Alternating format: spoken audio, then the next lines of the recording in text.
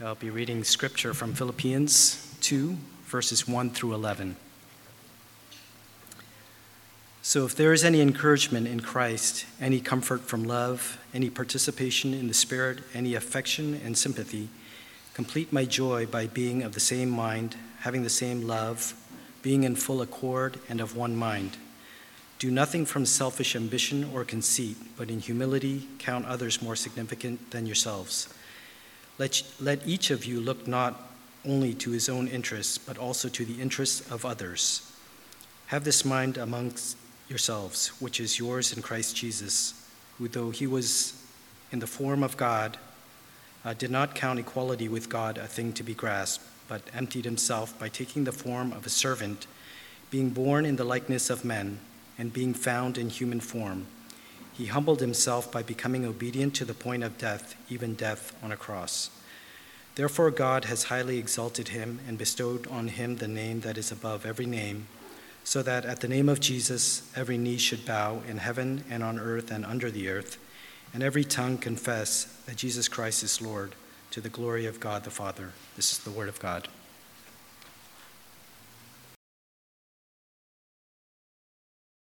All right. This is our second week in Philippians. Last week was life defined, a successful life defined. And this week, we're just looking at humility. And I would say this is, I think you like and I like humility, but we like the reception of humility. I like it if humility serves me, okay?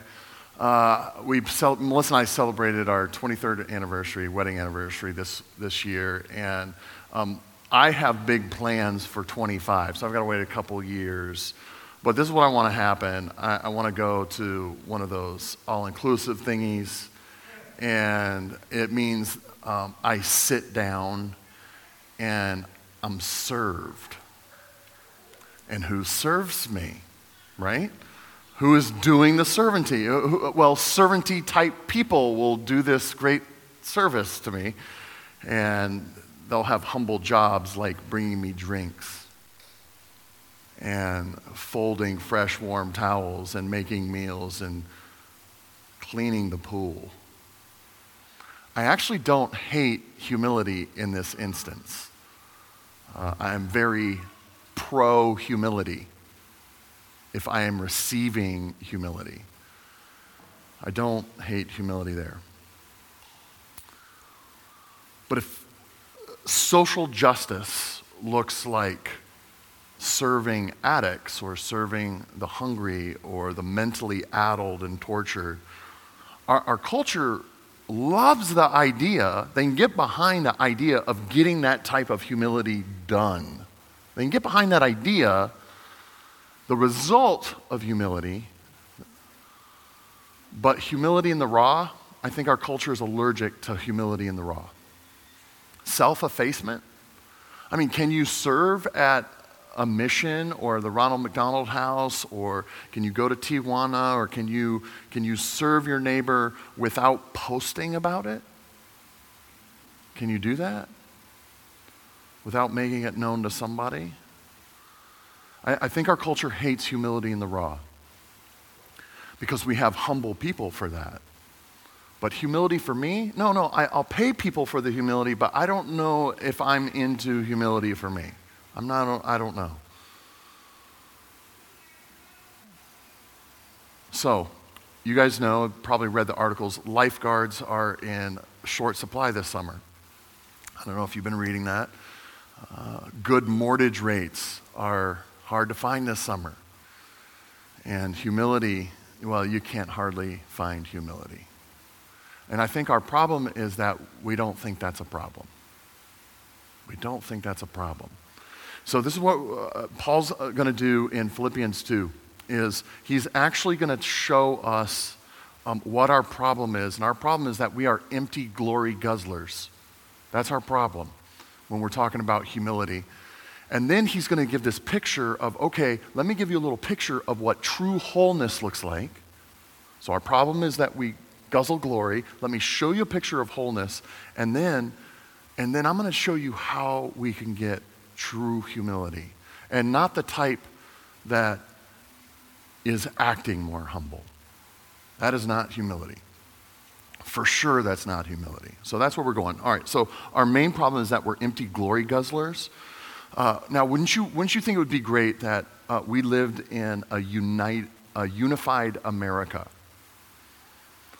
The United States of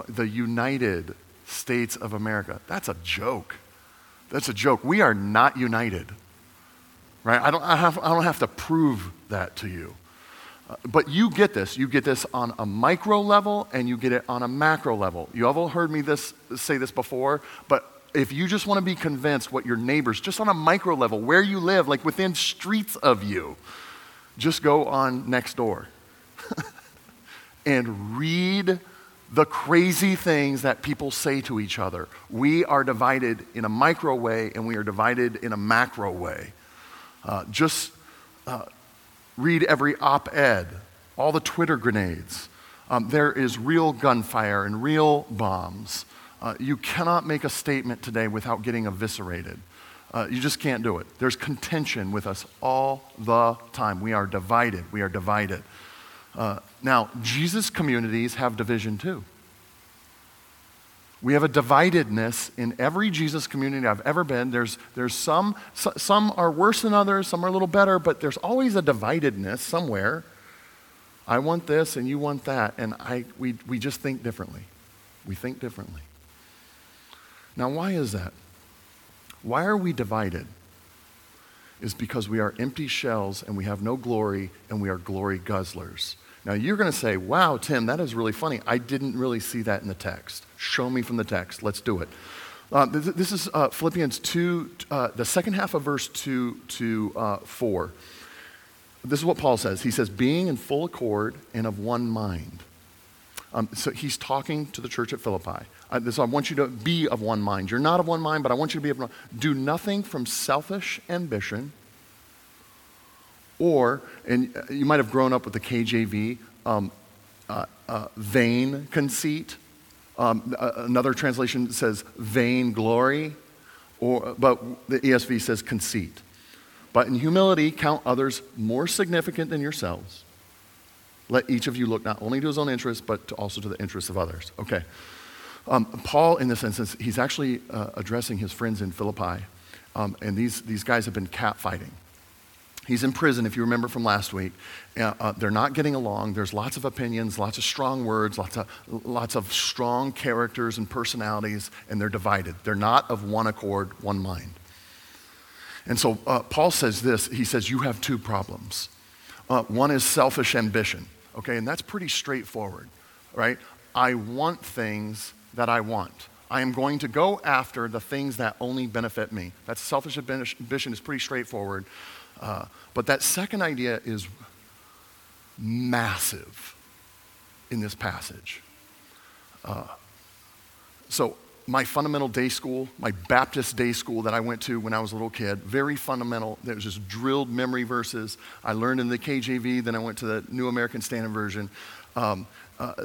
This verse is, do nothing from selfish ambition or vain conceit. Vain conceit. Okay. It's going to be huge. So in the Greek, it's one word. The word is kenodoxia. Kenodoxia. All right, keno means empty. The second half of the word, like the doxology, praise God from whom all blessings flow. The doxia means glory. So this is what it literally means. We are glory empty.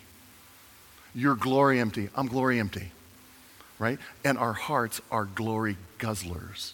We're empty of glory. We're thirsty for what? I want someone to honor me. I want someone to respect me. I want someone to know me. I want someone to see me. I want someone to love me. We're glory guzzlers. That's what Paul's saying is like, oh, your problem is that you're empty. You're empty of glory. That's your problem. Now, I would say this is you have and I have this massive, colossal insecurity that maybe I'm not a big deal. In spite of all of our parents telling us, you're a big deal, you're a big deal, you're a big deal, we love you, you're such a big deal. And yet we have this sneaking suspicion that what if I'm not a big deal? What if I'm not a big deal? Why does it haunt us? What if I'm not a big deal? What if I'm not noticed? What if I'm not seen? What if people don't see all the awesome things that I am and think about? Is my life counting? Does anybody see me? In Los Angeles, you've heard the agents quip about their stars. Is they say all news is good news. It's better to be in the tabloids than to be forgotten. Do you remember Perez Hilton? He was like that online. He was kind of the first part of just gossip, just straight up celebrity Hollywood gossip. And he has this, I remember reading an article and he had this quote. He said, "I'd rather be hated than be a nobody. I'd rather be hated than be a nobody." Now, why is that? Because we're glory empty. We're glory empty. And glory guzzling leads to what? When people feel like you don't notice me, you don't see me, you don't know who I am, and then when you step on my toes just a little bit and you offend me to the slightest degree, I'm gonna come at you hard. You better see me. You better listen to me. Do you know who I am? Right? And this isn't just in a personal microcosm. This is for nation states and nationalities. What? You cannot say that to us. Do you not? We were going to respond, and we're going to respond with a trigger and a button. We're going to do this. Why? And this causes division. That's what Paul says. Oh, we're glory guzzlers. You're empty of glory. That's the problem, and that's why you're divided. We saw this, you guys have seen this slide before. We use it a lot as far as to let us know God's story. But in creation, God made us not to die, right? He made us to be known all the time. In creation, He made us that we would never be forgotten. We were, in fact, we were made to last. We were made to last. And then when brokenness and sin enters in and it fractures everything in body, mind, soul, the physical world even, what happens? It means that my life, I'm going to die. And it means this, is I know deeply I'm fading away. I'm vanishing. I'm going to die. I'm vanishing. This week, we've been getting rid of my mom's stuff. She's moving out of her house to assisted living, and my siblings and I have descended on her house, and we're getting rid of a lot of stuff, and we're having a garage sale. The dumpster comes Monday, and you can just see a life in pictures and items, and guess what? We're almost getting rid of everything.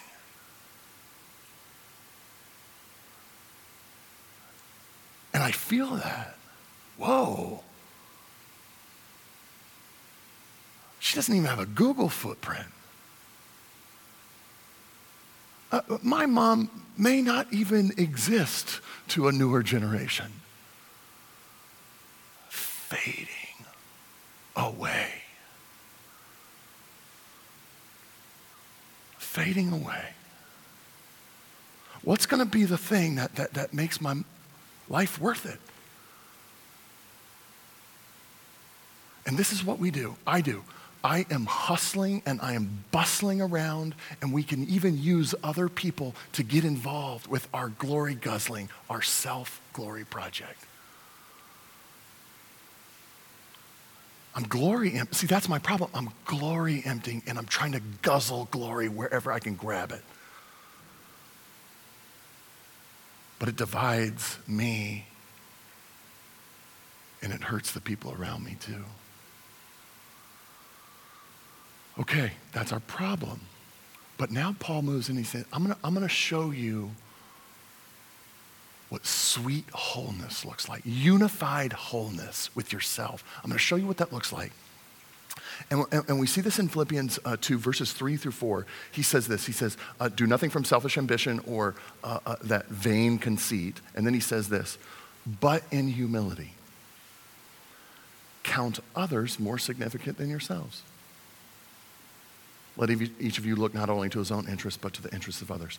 That's huge. So he gives it to us. I'm going to give you this picture of sweet wholeness, and it includes humility. When you consider someone else before yourself, that does not sound like glory guzzling. It doesn't. All right, so there's the ancient definition in Greek. For the ancient Greeks, they had a definition of humility that Paul uses here. And let me give you from the ancient lexicon. All right, so this is not Tim defining this. This is not even modernity defining humility. This is what humility was defined for the ancient Greeks. Here it is. Gentle, modest, and deferential. No, you first. No, you first. Okay. Outside of the New Testament, you're gonna love this and hate it. I don't know, maybe you'll just love it. Outside of the New Testament, whenever this is used in antiquity, it's always derogatory and insulting. All right? Why? It's the aspect of a slave. It's the demeanor of a servant. Oh, sorry, sir. Sorry. No. I'm very gentle, low tones. You can't get angry. What did the ancient Greeks value? Strength. I'm going to get respect. And how do you get respect? By having an iron fear that you will respect the hand. That's what they honored and valued. So this is, if you today think humility is a positive word, do not underestimate how Christianity has pressed in upon you and convinced you of that. Because for most of human history, humility stinks. It's derogatory. All right, this is it. Why would the early Christian writers go with this word to advance a religion? Like, I'm going to pick this derogatory, insulting word, and the New Testament uses humility over 270 times. Why would you do that? This horrible, stinky word. Why would you do that? Why would they say, our Savior is a drink-bringing, towel-folding, pool-cleaning Savior? Why did they do that? I just want you to say, is Jesus' insistence on that word to describe himself is culturally explosive and it's revolutionary.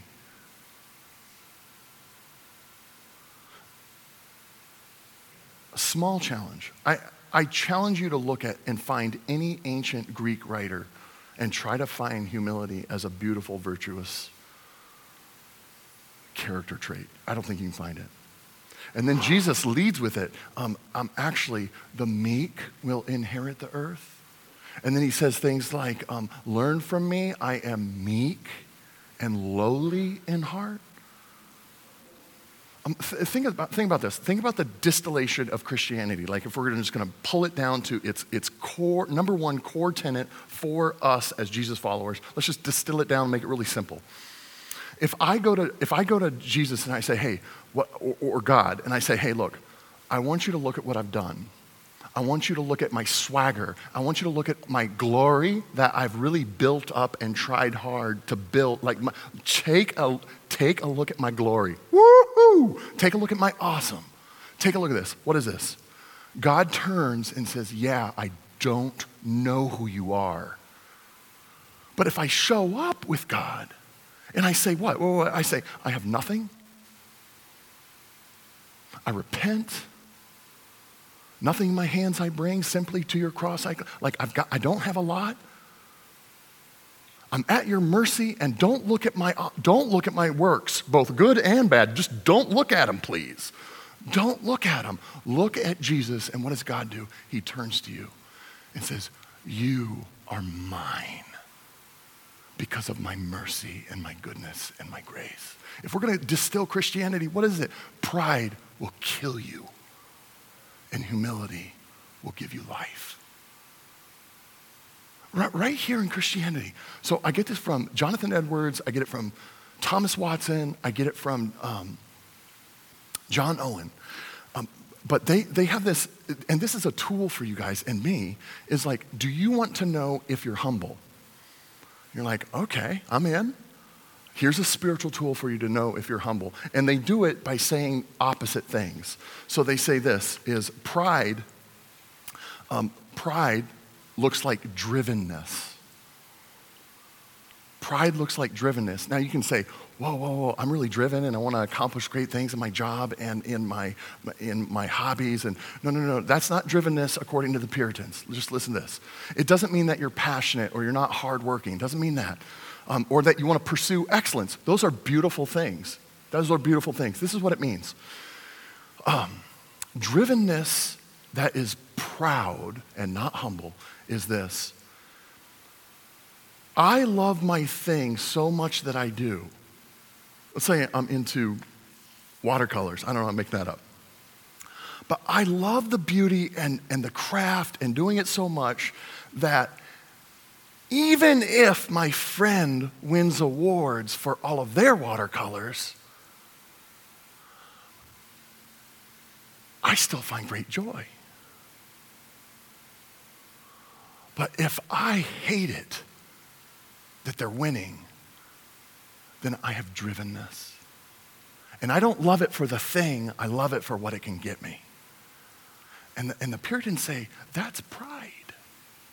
That's not humble. If you're driven just to possess something and it doesn't bring you joy, then guess what? You're a very proud person. You're not a humble person.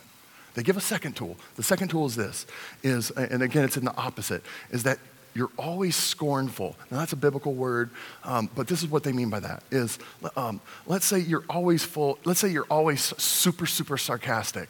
I feel this because I feel like I'm very sarcastic. I feel this one deeply. Like I'm always kind of ridiculing or having little small wits for stupid people over here, and I can make it funny. If I'm always doing that, what? I'm setting myself above and saying, oh, you noob. And I've got jokes about you. And the Puritans say, oh, Tim, you're proud. You're proud. You're not on the same level of the level ground in front of the cross. Oh, you're just being scornful to like show how great you are. Here's an example of this, is if our steady diet is late night show comedians and Twitter comedians that just absolutely eviscerate the other side with their jokes, and that's our steady diet, guess what? That is pride. That is pride, and it will feed you. It'll feed your pride. It will not make you a humble person. It'll make you super funny, but it won't make you a humble person. The Puritans had a third one, here, a great tool. They said willfulness. And they said willfulness is spiritual pride. In this is that you're absolutely sure of all of your great points and all of your beliefs, and you're positive that no one can change your mind. You can't admit wrong. The Puritans have this phrase, and I got this from Thomas Watson. He said this, is a proud person can't admit wrong. And he said, especially if they're not under duress. Why? Because usually we admit wrong when stuff has gone down and we're under duress and we're like, okay, I'm sorry, I was wrong. They said, but a sweet, humble person, under no duress at all, can say, I was wrong. I was wrong. Fourth tool. You guys are thinking, whoa, these Puritans. Yes, I know, it gets better after this. You're like, I sure hope so. The fourth tool is this, is self-consciousness. This is a great one. Because a lot of us think of proud people as the ones real flashy, like the influencers online. Like, look at me, look at me, look at me, look at me. Hey, look at me again. Hey, don't look over there. Look at me, look at me, look at, like, blah, blah, blah. Okay, but this is it. This is it. We think of pride and arrogance as self-promoters. But what we don't often think of is that pride can look like insecurity. Right? It can just be manifested in inferiority. Oh, I'll just be quiet. Nobody wants to listen to me. I'm kind of worried about if I say anything, I'm kind of worried what people will think. So I'll just be quiet. What are you thinking about? You. See, the Puritans get it right. And then C.S. Lewis picked up on it as well. He said, humility isn't thinking about yourself. It's moving off sight from you and thinking about something other than yourself. And Paul gets at that, doesn't he? Thinking about others before yourself. It's like what you're looking at, what the focus is. This is so huge. Look at verse 4. Let each of you look at not only to his own interests, but also to the interests of others. Now, this is so sweet that Paul put this in here, because I had missed this before. I preached on this before, but I missed it. He said, you still look to your own interests. And you can be humble by looking to your own interests. Just don't look to your own interests exclusively. I thought that was so beautiful. It's what you're looking at. Now, so the Puritans give us, all right, I've given you a diagnostic tool that we used in the negative of like, okay, all of these bad things, it just stabbed all of us. We're like, yeah, I'm a proud person. I'm not very humble, okay? So he gives us a picture of what health looks like. But how do we get true humility? So how is that all cured? Philippians 2. In seminary, the first thing we translate in Greek is 1 John, just because it's really short. It's pretty simple. And the second one you do is when you've had a couple semesters of Greek, is you move into Philippians, and it's where Philippians use Paul uses a lot of his street Greek. So street Greek is, I'm not saying it's all like, thug talk. I'm not saying that. I'm just saying it's more of what you would use at the market, in the bazaar. Whereas 1 Corinthians is really highfalutin, academic, super Greek, okay? And Philippians, when we go through it, we go word by word, phrase by phrase. And the reason why they do that second translation, the second thing you do in Greek in seminary, the reason why they pick Philippians is that you run into Philippians 2, and it's a monster passage for understanding huge theological things about God. So when we run into Philippians 2, verses 1 through 11, we spend the most amount of time just syllable by syllable, argument by argument, translating this section. Why? Because it's super famous. Now, I hate saying a passage is famous. All of Scripture is God-breathed and beautiful and wonderful. And yet I have to say it's famous because people refer to this passage a lot. It's theologically famous. It's because it's where we understand the incarnation of Jesus Christ. So here's I just said all of that, and you're like, I have no idea why you just vomited that on me. Here, this is going to make sense.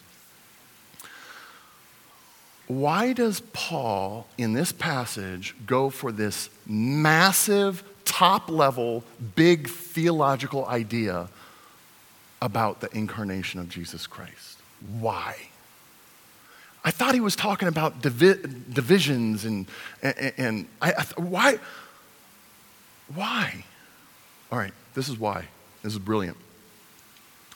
Because you and I cannot work on humility. None of us can work on humility. Tim Keller says this, it's the shyest of all the virtues. You cannot work on being better at humility. It's only a byproduct of something else. You cannot work on it. That's how frustrating is that? I want to be a better humble person, and I can't work at being humble. Now, people do, and that's the play acting humble, and that's nonsense. All right? So play acting at humility is nonsense. So how do you get better at it? Because you're supposed to get something else first.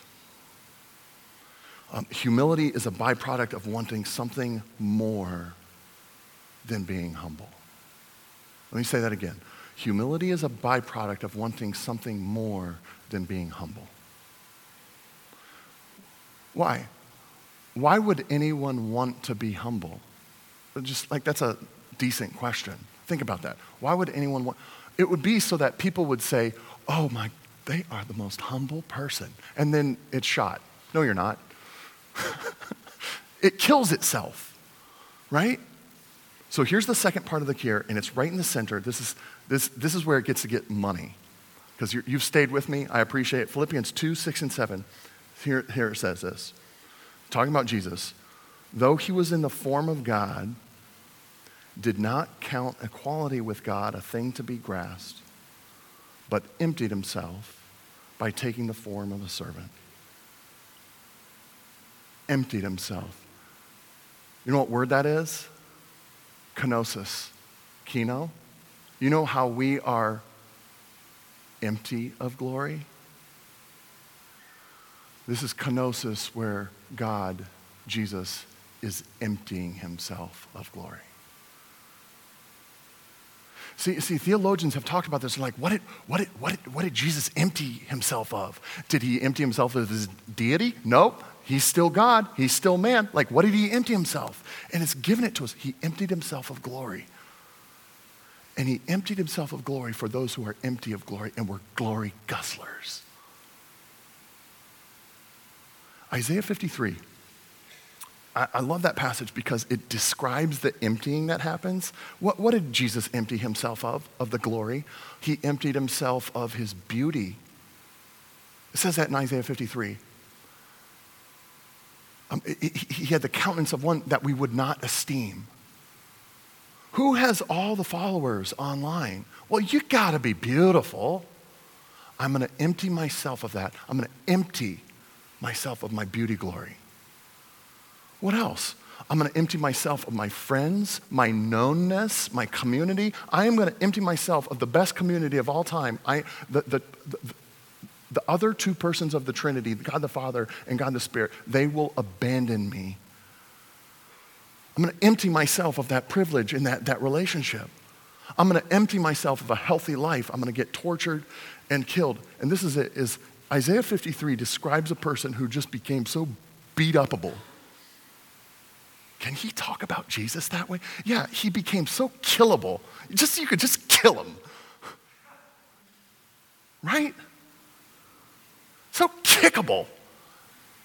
Like a grandmother coming in, oh, I could just pinch your cheeks. He emptied of himself of his glory so much, we were like, we could just beat you to death. That's the sense here. I'm going to empty myself. I'm going to lose all the glory. And then we get this in verse 9. Because of that, God the Father, I'm going to bring you up. I'm going to bring you up. I'm going to exalt you. And this is where the way up, oh, it is down. The way to be rich, oh, it is to be generous. The way to be a boss and to rule over people is to serve. The way to be happy is not to chase and run after happiness. The way to fill my glory is not to chase the glory and guzzle it up. He emptied himself so that you and I would be full. So, what does this mean? I want you to guzzle this. Guzzle the right glory. Guzzle this. Christ looks at you and me and he says, I want your wholeness and I want the closeness between you and me. I want that more than all the likes, all the strokes, all the attaboys, all the jewels, everything that you could imagine. That's what I want, and I want it more than all of that. I empty myself of that because this will fill me. Now, to the degree that we love that and we sing about it and we think about it and we're content with that type of glory, you won't have to think about yourself. I won't have to think about myself. Now, here's the last line. You know that will unify your mind and your soul and your psyche? It will unify what's divided and fragmented. And then it will do all sorts of unifying progressively to all the people around you. It's true. It's true. That's humility. Let's pray into that. Jesus, by your kindness, by your own humility, would we receive it and talk about it and laugh about it and be in awe about it and now sing about it. And may that, by your great power of drawing close to humility, may we become humble without even thinking about it. In Jesus' name, amen.